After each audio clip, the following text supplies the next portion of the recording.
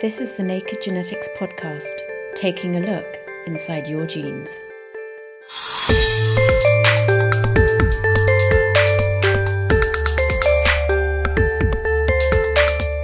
This month, we've got a special bonus-length podcast commemorating 20 years since the birth of Dolly the Sheep, the first mammal cloned from an adult cell.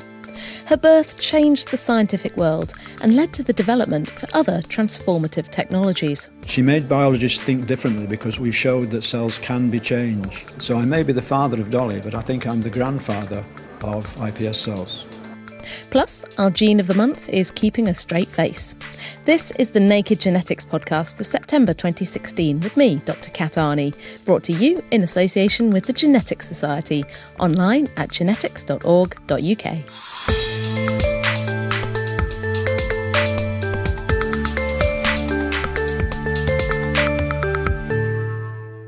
I was at university when I first saw the issue of the journal Nature sporting a rather surprised-looking sheep on its cover.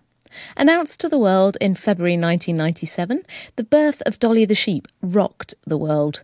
Her birth actually came a few months earlier, in July 1996, so to celebrate, the Roslin Institute in Edinburgh, where she was cloned and born, and the MRC Centre for Regenerative Medicine decided to throw a party, or rather a scientific symposium, in her honour. I was lucky enough to be able to go along, and even more lucky to be able to speak with Sir Ian Wilmot, who led the team responsible for the creation of Dolly. I started by asking him to explain the history of the research leading up to her birth. The very earliest experiment was trying to answer a biological question as to whether essentially all of the cells retain the same DNA during the course of development, because there was a suggestion, a hypothesis, that development was brought about, differentiation was brought about by the loss of sequences which were not important for a particular tissue type. And that series of very simple experiments were done to address that question, and the answer was there was no evidence of DNA being lost. So this is the idea that somehow cells are shedding genes as they're making decisions to become brain or muscle. Yeah, exactly. What was the key experiment that showed that couldn't be the case?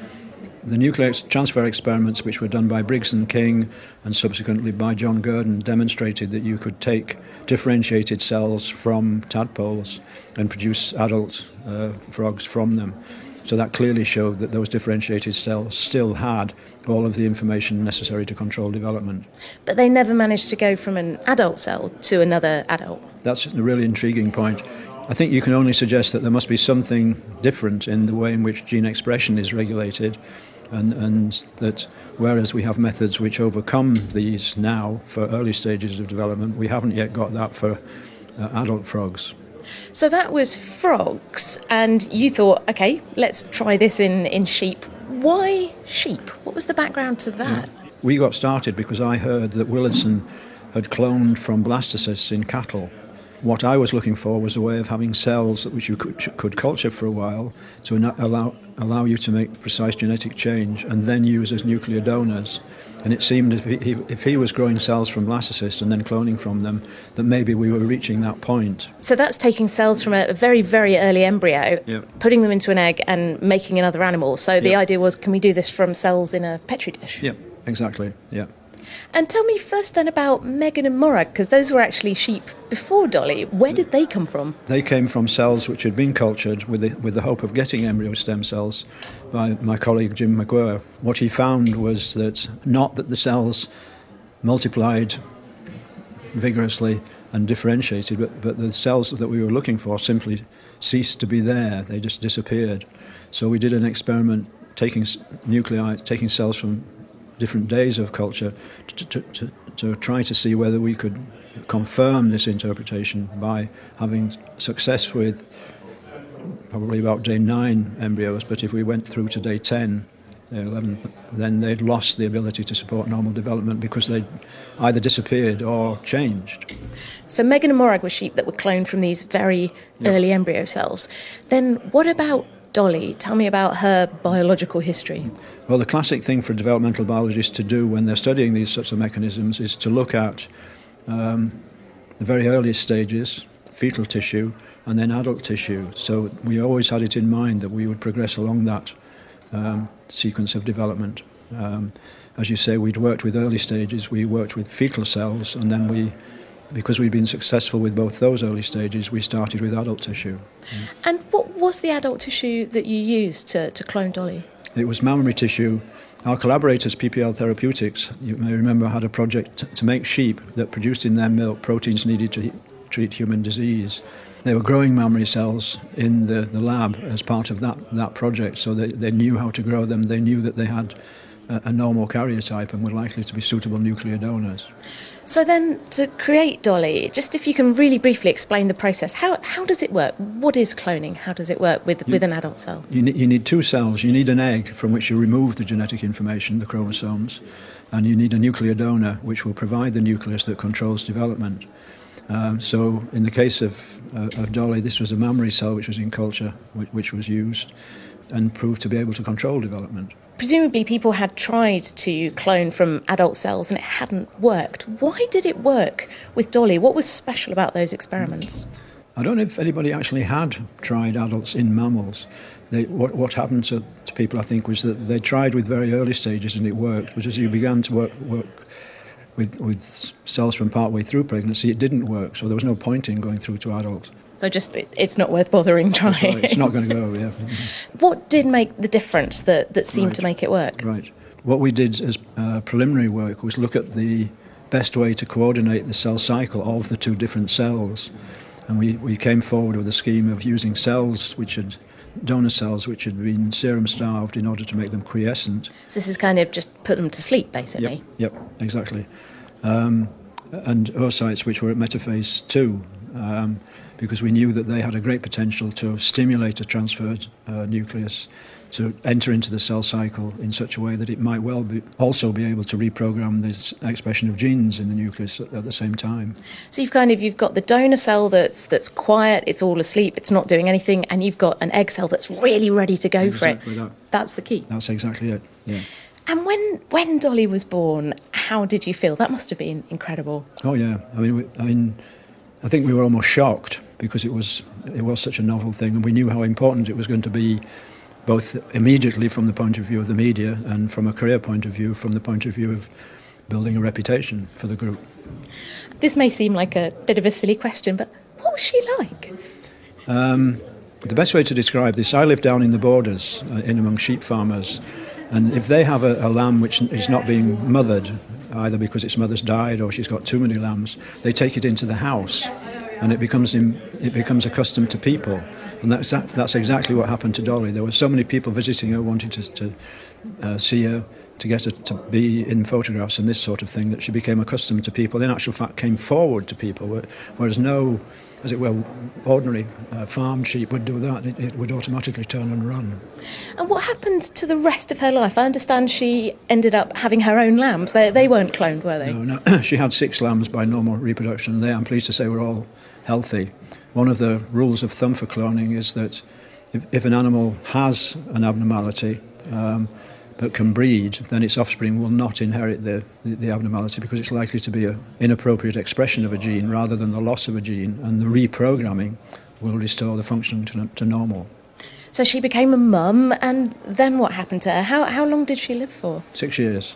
That's quite short for a sheep. But we euthanized her because, sadly, there is a virally induced cancer which occurs in sheep, particularly in Scotland as it happens. And the infection got into the flock. And unfortunately, there is no treatment for it. So after she'd had it for a number of months, we decided it was kinder to euthanize her, because what happens is the tumour gets so large that it restricts the animal's ability to breathe, and it's then only kind to end their life. Absolutely. And where is she now? Now she's, I think, one of the most frequently visited exhibits in any British museum. She's in the National Museum of Scotland. You are the father of Dolly, I suppose, scientifically speaking at least. What do you feel has been her key scientific legacy, and your key scientific legacy? She made biologists think differently, because we showed that cells can be changed. Many members of your society will know that Shinya Yamanaka was awarded the Nobel Prize because of the work that he did to take advantage of this new knowledge to develop ways of changing cells, of reprogramming cells. He says himself that he was stimulated to start the project because of the birth of Dolly. And his work then led to the development of methods to produce iPS cells. So I may be the father of Dolly, but I think I'm the grandfather of iPS cells. Ian Wilmot there. And in case you're wondering, Dolly was indeed named after the country singer Dolly Parton due to her origins from a mammary or breast cell. Also at the symposium, we heard from another pioneer of biology, Shinya Yamanaka, who won a Nobel Prize for his discovery that just 4 molecules could convert any type of adult cell back into so-called induced pluripotent stem cells, which have the ability to become any type of tissue. And, as he explained to me, his research was directly inspired by Dolly. So I was a physician long time ago, and I couldn't help many patients suffering from intractable diseases, including my own father. So that was why I changed my career from a physician to a scientist, because I believe it is a basic medical science which in the future can help those patients suffering from intractable diseases. And I did not expect I would work on stem cells when I started my scientific career. But because of many unexpected results of my experiments, I became interested in stem cells, and here I am now. So we're at the 20th birthday party, I suppose, for Dolly, who was a sheep who was created by taking an adult cell, putting it into an egg cell, and then you could make a sheep. What did that tell us about cells that we didn't understand before? So Dolly really surprised us how flexible our cells are. Previously, we thought cell differentiation is irreversible. Just one way. You go from egg to animal, that's it. Exactly. But because of the success of Dolly, we learned that it's not true. Differentiation is reversible. They can go back to the embryonic state. So by being inspired by Dolly, I started a project in which I tried to make embryonic stem cell-like stem cells, not from human embryos, but from adult somatic cells. So how did you start doing that? You know, you've got these adult cells in the dish, you're looking at them and going, okay, what do I do to you? There was another previous work in which a scientist converted skin fibroblasts into muscle cells just by one factor. The factor is called MyoD. It's a transcription factor. By simply putting MyoD, that factor, into fibroblasts, Dr. Weintraub was able to convert fibroblasts into muscle cells. So that was another important lesson to me. You know, we could convert cell fate by transcription factors.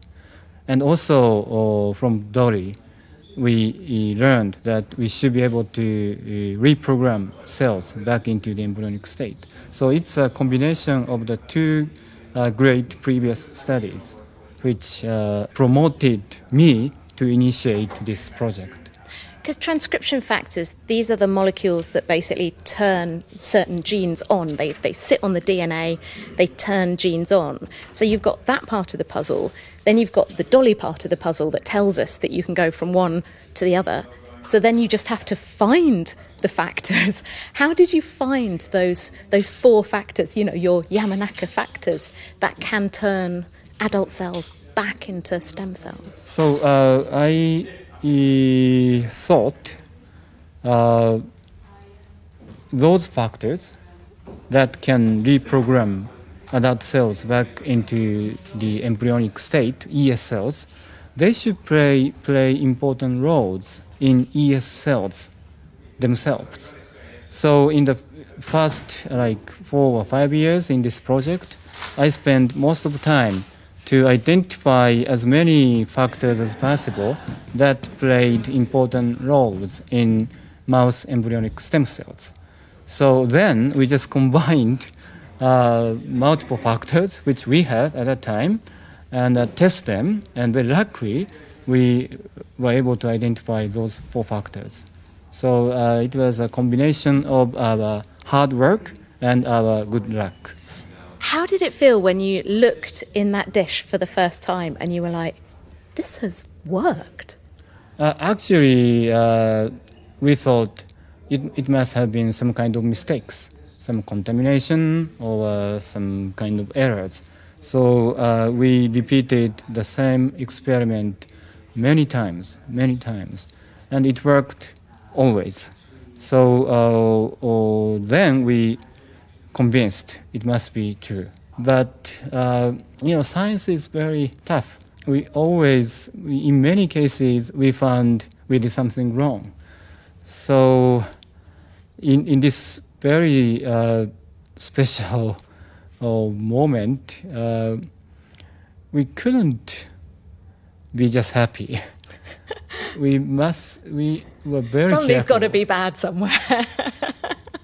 So actually we didn't toast, Okay. You did some toasting maybe when you got your Nobel Prize for it? No, not yet. When we become able to help patients, that's when we are going to have some good wine. Mm-hmm. And so you mentioned helping patients, because now we can take adult cells. You could take, say, a skin cell from you or from me. You can treat it with these factors. You can turn it into stem cells. And then what can you do with them? What sort of cells can you make from these iPS cells? So at least in theory, we could make any types of cells that exist in the body, like brain cells, heart cells, liver cells. So the potential is enormous. Of course, at the moment, it's still very difficult to make completely mature heart cells or liver cells from iPS or ES cells. But many scientists have been working very hard. I really hope in the very near future we can do it. I see some things like people using 3D printing with tissues, with cells. Mm-hmm. Is that the sort of thing you could do with iPS cells as well one day? It's also possible. So we could use like heart cells, muscle cells, or other types of cells as inks of 3D printers. At the moment, it's still like scientific fiction, but after 10 years or 20 years, who knows? It may be possible. Another thing that maybe seems like science fiction is that certainly in mice, we can take iPS cells and we can make germ cells, we can make eggs and sperm. Again, is that something that could happen in the future? Your mummy and daddy could be skin cells. It's possible. But again, we need to discuss with not only between scientists, but also with general public, and also like couples suffering from infertility regarding how much we can do our research. So our goal is to help patients, but scientists alone cannot decide how much we can proceed. So it's a very naive question. I went to university, and that first year was when the announcement was made about Dolly the Sheep. So my whole adult life as a scientist has been an incredible time. How does it feel to be working at the cutting edge of such an incredibly exciting field? Well, that's one of the reasons why we do science. Science is full of surprise. It's unpredictable. In many times, it's very tough. Scientists are having a hard time almost every day. But sometimes it gives us a wonderful moment. So that's why we cannot stop doing science. That's the beauty of science. Nobel laureate Shinya Yamanaka from the Center for iPS Research and Application in Kyoto, Japan.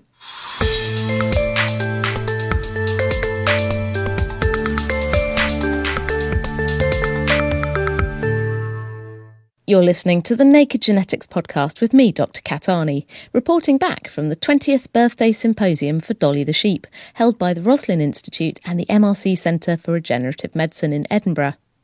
Still to come, we'll be finding out how chickens could provide us with a lot more than eggs thanks to biotechnology. But first, it's time to hear from another member of the team involved in cloning Dolly.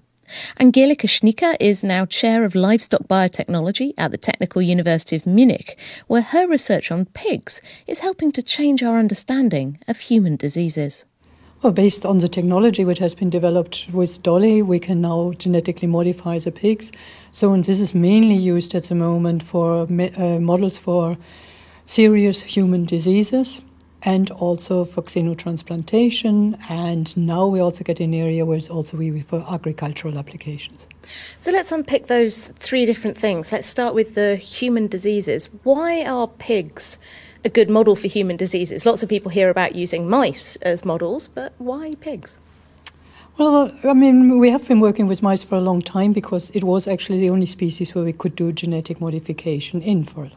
But of course, it also had been shown that a lot of results from the mouse cannot be transferred into the clinic. So it was clear we needed some other models.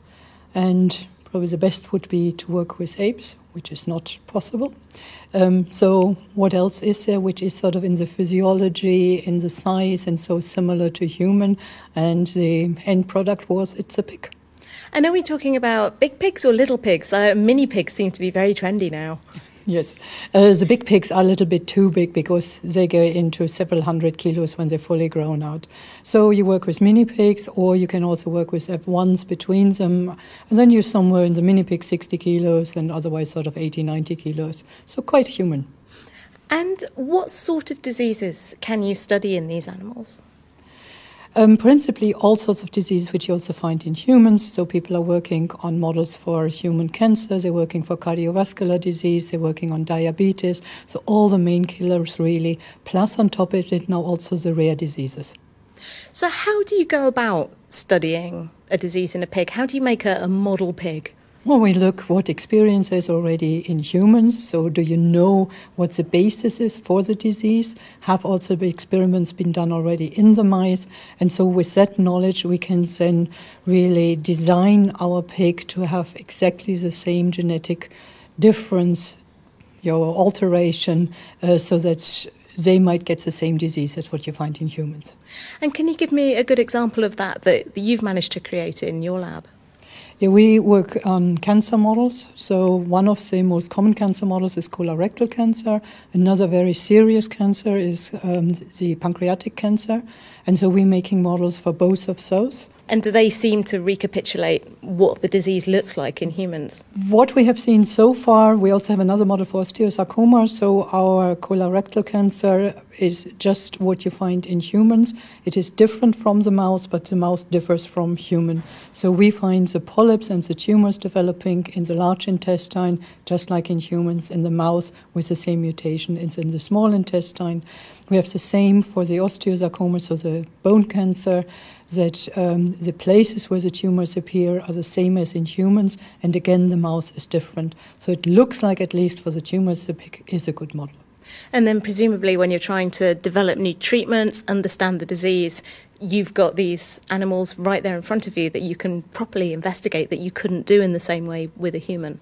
That is absolutely right. So you can take samples from the tumor, you can take samples from the blood, then you can also look for biomarkers to do early diagnosis. Can you see some differences in your blood samples which might indicate what is happening inside the animal in the tumors? And you can do this all the way through the disease progression. You also mentioned another application of these modified pigs is xenotransplantation, which just sounds like something you find in a science fiction film. What is it and what's the role of pigs? So xenotransplantation means that you move organs from one species to another. And in this case, it would be the porcine organs or the porcine tissues into humans. So most people know that we have problems with diabetes. Diabetes also means that we have a lot of kidney failure. And there's an absolute shortage in kidney transplantation or to cure diabetes in islet transplantation. So if you could now take the kidneys or maybe the heart or the islets from the pig and transplant it in humans, you could cure probably those serious diseases. But why can't we do that already? If pigs are so similar to humans in so many respects, why can't we do that just from a pig? Well, you know that even if you transplant from human to human, you have to make sure that it is a good match. And there are some genes in the pig which are not there in humans anymore. And so there is a rejection of the organ which happens very quickly. And those genes which cause these very fast rejections we have to remove from the pig so that the organ can survive. We also have to add some other pigs where there might be a small discrepancy between humans and the pig system, like maybe the coagulation system, so the blood coagulation system. So you're trying to make the pig organs as kind of look as closely like the human organs, at least to the immune system? At least to the immune system, that's absolutely right. How long is it going to be before we can actually have these kind of organs that you could transplant into humans? What's going to be the first step this way? Actually, it's already happening in some ways. You have decellularized heart valves, which are either from pig or from cows, and they implanted into humans. But there, of course, you have destroyed most of the cells, so they should not be rejected. The next will be small tissues. For example, the islet cells, because you can also encapsulate them, you can place them, and you could also take them out. These are the cells from the pancreas that make the insulin? Exactly. They are the pancreatic cells which make the insulin. So that would be already quite a step forward. You can also imagine like corneas you could use, and then it will be going into whole vascularized organs. They are a bit more difficult, but hearts can already survive in the baboon for almost 2 years. Maybe one day soon you could be walking around with a pig's liver instead of your liver. Well, yes. I mean, you also have to imagine that you might not need the organ for your whole life. But if you had, for example, eaten some poisoned mushrooms, your liver might degenerate very quickly. But it could also regenerate. But in between the regeneration, you might be dead, which would not be a good outcome. So what you really want is maybe sort of an ersatz liver. A temporary liver. A temporary liver for the short time that your liver has time to regenerate. I'd like one for a Friday night when I go out drinking. Well, there you borrow go. one. And the final application you talked about was use in agriculture. So could we have GM pigs being used in agriculture? And is that a good idea? And how does that work? In my opinion, it would be a good idea. Yeah, but it depends, of course, what is your target? What you want to change? We talked a lot about human diseases and how you can help the humans. But of course, we also have a lot of diseases in the pigs, infectious diseases. And so if you could find out what are the receptor for those infectious diseases, can you alter them so you don't get the infection but the pig is still healthy, or the sheep or cow makes them more resistant to diseases. So you have something which is good for the animal, something which also will have a better product because you can have your meat, your milk and so on from healthy animals. So yes, I would think it is a good idea. And is that the same kind of techniques that we've seen? So adding genes in to these animals or changing the genes to make them more healthy? The technologies would be the same. So in most cases, you would probably alter the genes which are already there. You would not necessarily have to add new genes. And you have more and more new technologies coming up. Genome editing is one of it, where you can make really sort of very fine, precise alterations of the genome. The world heard all about Dolly the sheep. She was a cloned animal, cloned from an adult cell. Everyone got very excited. But then a year later, there were some other very unusual sheep born. Tell me about them. It was right from the beginning. The reason was why we were interested in the Dolly experiment is because you had cells in cell culture. And so could you also alter the cells in cell culture was absolutely the next question necessary. And so the next experiment was then to introduce transgenes. In this case, it was factor 9, which is one of the factors which is important for blood coagulation. And people who don't have factor 9 are hemophiliacs. And so we wanted to make the product in the sheep, milk the sheep, and then treat the humans with it. And this was then the next experiment, added the gene to the cells, used the cells to make the animals, and that was then Ollie, Polly, Holly, Molly. So that's carrying on with the Dolly-type naming theme? It was. Actually, when the animals were born, they were all males. And at the time, Germany won in football. But the Scottish team was not very excited to name the animals after the German football teams. So they decided on Holly, Ollie, Polly, Molly. The last question, really. You were one of the team that worked on Dolly the Sheep 20 years ago. What, in your opinion, has been her impact, and really, how have you seen this field develop over that time? Well, if you just talk about genetic modification in livestock, the way we're doing it right now would not have been possible without the experiment in Dolly. Without having cells in culture which we can change and then make a whole animal out of those cells which are cultured. Without that, the whole field wouldn't have really developed. And I think another very important point is really that it has inspired people to think differently. So some things which looked impossible before, now they became reality. And it also makes sort of, looking at something which can be very exciting. Science can be very frustrating, but from time to time you have these little highlights and they sort of spark an interest in science, in, sort of your adventurous Geist. Angelika Schnieker from the Technical University of Munich. Well, there was much talk at the Symposium of Mammals. The Roslin Institute's Lissa Heron is working with a different type of agricultural animal, chickens. Although chickens can't be cloned in the same way that mammals can, they can be genetically modified, meaning that their eggs might provide us with a lot more than just a tasty breakfast in the future. Well, chickens are a really useful system. They've been used historically for studying developmental biology, development of the embryo. But they're also, compared to large animals like sheep or cows, they're much easier to keep, and you can keep a lot more chickens in the same kind of space that you would keep sheep. They're a lot cheaper to feed as well. They have a shorter life cycle, a faster breeding cycle, and they're really easy to scale up. And in terms of pharmaceutical production, the egg is a really great system because it produces a lot of protein. You don't need to disturb the hen, really, because you just take the eggs and that's it. And there's an easy way of now making the genetically modified chicken so that you produce a lot of whatever protein you want in the eggs. The other benefits of chickens are that they can make proteins that behave more like human proteins compared to some cells and some other mammals. And so when you give these proteins to humans as a therapeutic, they are less likely to cause an immune response, a negative immune response, and they're also more likely to be active compared to cells made in other, or proteins made in other systems. So what sort of drugs, what sort of molecules are we talking about here that you could make in chickens? So a lot of the classic drugs that people are familiar with, like aspirin or paracetamol, these are small molecules that can be synthesized in a chemistry lab. But a lot of the newer drugs that are having a lot more success in treating cancers and chronic illnesses are actually proteins.